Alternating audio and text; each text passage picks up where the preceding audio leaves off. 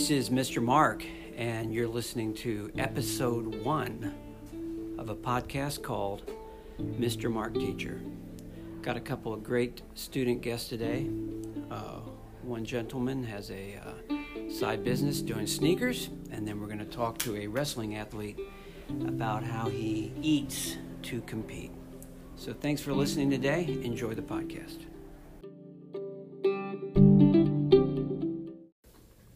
Hi, this is Mr. Mark, and this is episode 1 of Mr. Mark Teacher. I'm a high school teacher. I'm talking to real high school students, and with me this morning is one of my students. His name is David. He's a junior, and I have the privilege of teaching him in one of my classes, but I've got David on the podcast today because he does a very interesting side avenue of work. I don't even if you would call this work, but you resell sneakers. Mm-hmm. So welcome to the podcast, David. Hello. Good to have you. I got about 3 questions I want to ask you. First of all, for older people like me, explain the whole reselling sneaker phenomenon in industry. Well, it's not my first time since I had to explain it to my parents and my family a couple of times. But it's basically when there's a limited item and then there's more demand than supply, usually the value goes up, the item goes up in value. And so basically the sneakers are people really want them. And so when they come out, they retail are really low, around 160, 220. But whenever they sold out, which is in minutes or seconds, people sell them on the secondary market for more. Okay, so does this apply to all new sneakers? Because there has to be hundreds that are released every year. Or are these special limited styles that you know and that you have knowledge that those people want that particular sneaker? Honestly, you can profit off of any type of shoe. There's different profit margins, but especially in the limited ones, some shoes, for example, this year, the Off-White MCA, which only released in Chicago, retail was $190, and right now they're about $3,500 on the market. Okay, my next question then is, how do you know? Tell me the process. So you know that sneaker XYZ is about to drop, or is that the term, they drop? Mm-hmm. Yes. Okay. So you know XYZ sneakers about to drop in stores. Do you go and buy them online, or do you physically go to the store and line up and purchase them? Well, it depends on the type of release. Sometimes it's only online. Sometimes Adidas releases are on Yeezy Supply or Adidas.com or in their app. And sometimes they can also be found on Foot Locker, in Finish Line, Foot Action, Champs, via reservations on their app, which is a type of raffle. So whenever you win the raffle in those apps, you go and pick them up in store.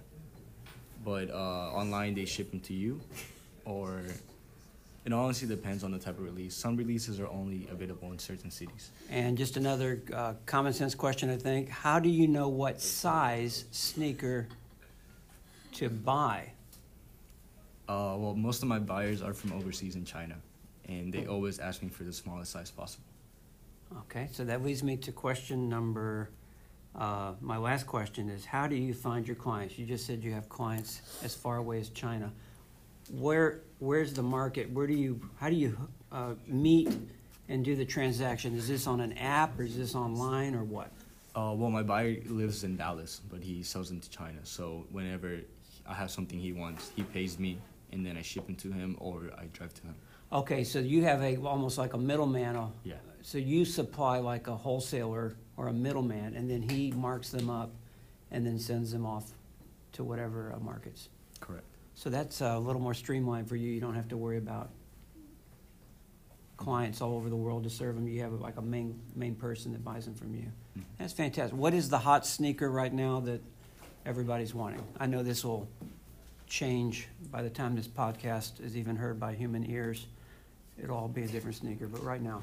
Well, the Obsidian Jordan 1 came out this past weekend, and I think that's the hottest one right now. And you purchased it for how much? $160. And then you sold it to your man that resells them for how much? Well, it depends on the size. Size 8 is about $500, and size 11 is at $200. So usually smaller sizes are the most limited ones. So I got I think 15 pairs on release day of small sizes. Mr. Mark's jaws are dropping for the studio audience that's watching this podcast. This is unbelievable. That's the price of a entry-level guitar. Mm-hmm. But they're not as large as guitars, are they? It's a lot. Pretty cool. Hey, thanks for being on my podcast today. You're welcome. Thank you. Thank you very much, David, and thank you, studio audience, which is actually the classroom that's been listening very attentively. And join me for another episode of Mr. Mark Teacher. And I'll be right back and tell you how you can follow me on various social media platforms. But thank you, David, again for being on my podcast. Thank you.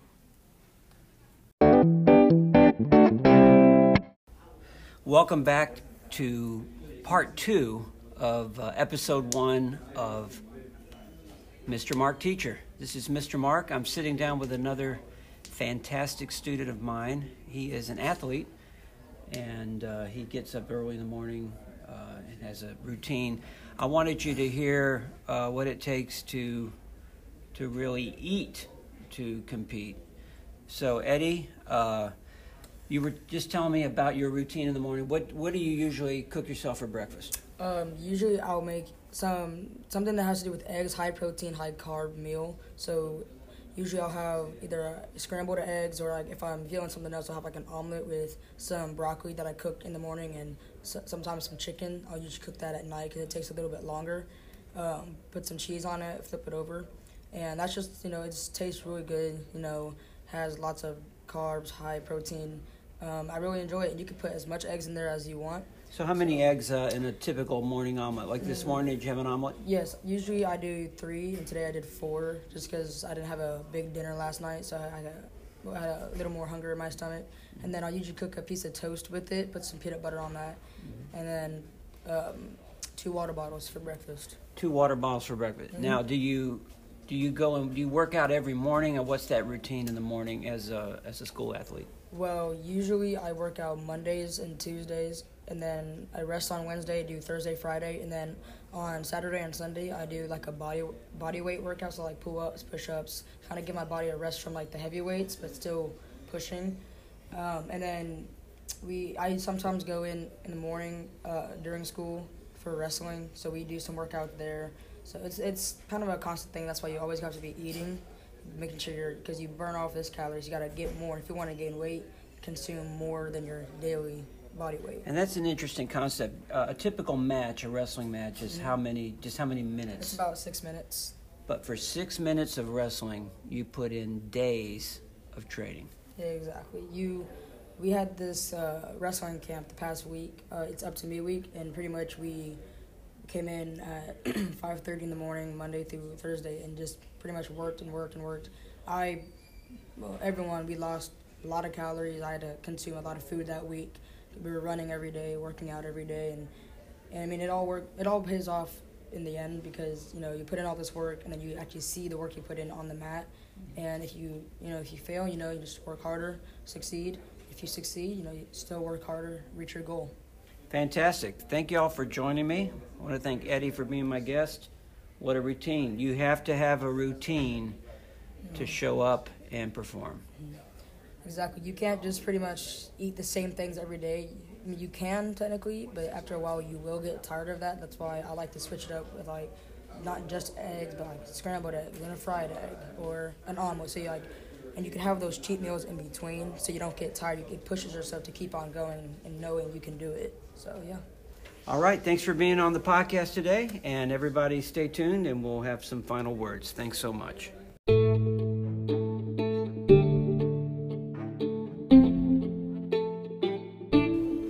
Hey, thanks for listening to my podcast, Mr. Mark Teacher. This has been episode 1. I would appreciate it if you connect and follow me on either TikTok or Instagram. And you can find me there simply as Mr. Mark Teacher, M-I-S-T-E-R, Mark Teacher, Mr. Mark Teacher. So thanks for listening to today's podcast. hope you will join me for another episode. Thank you very much.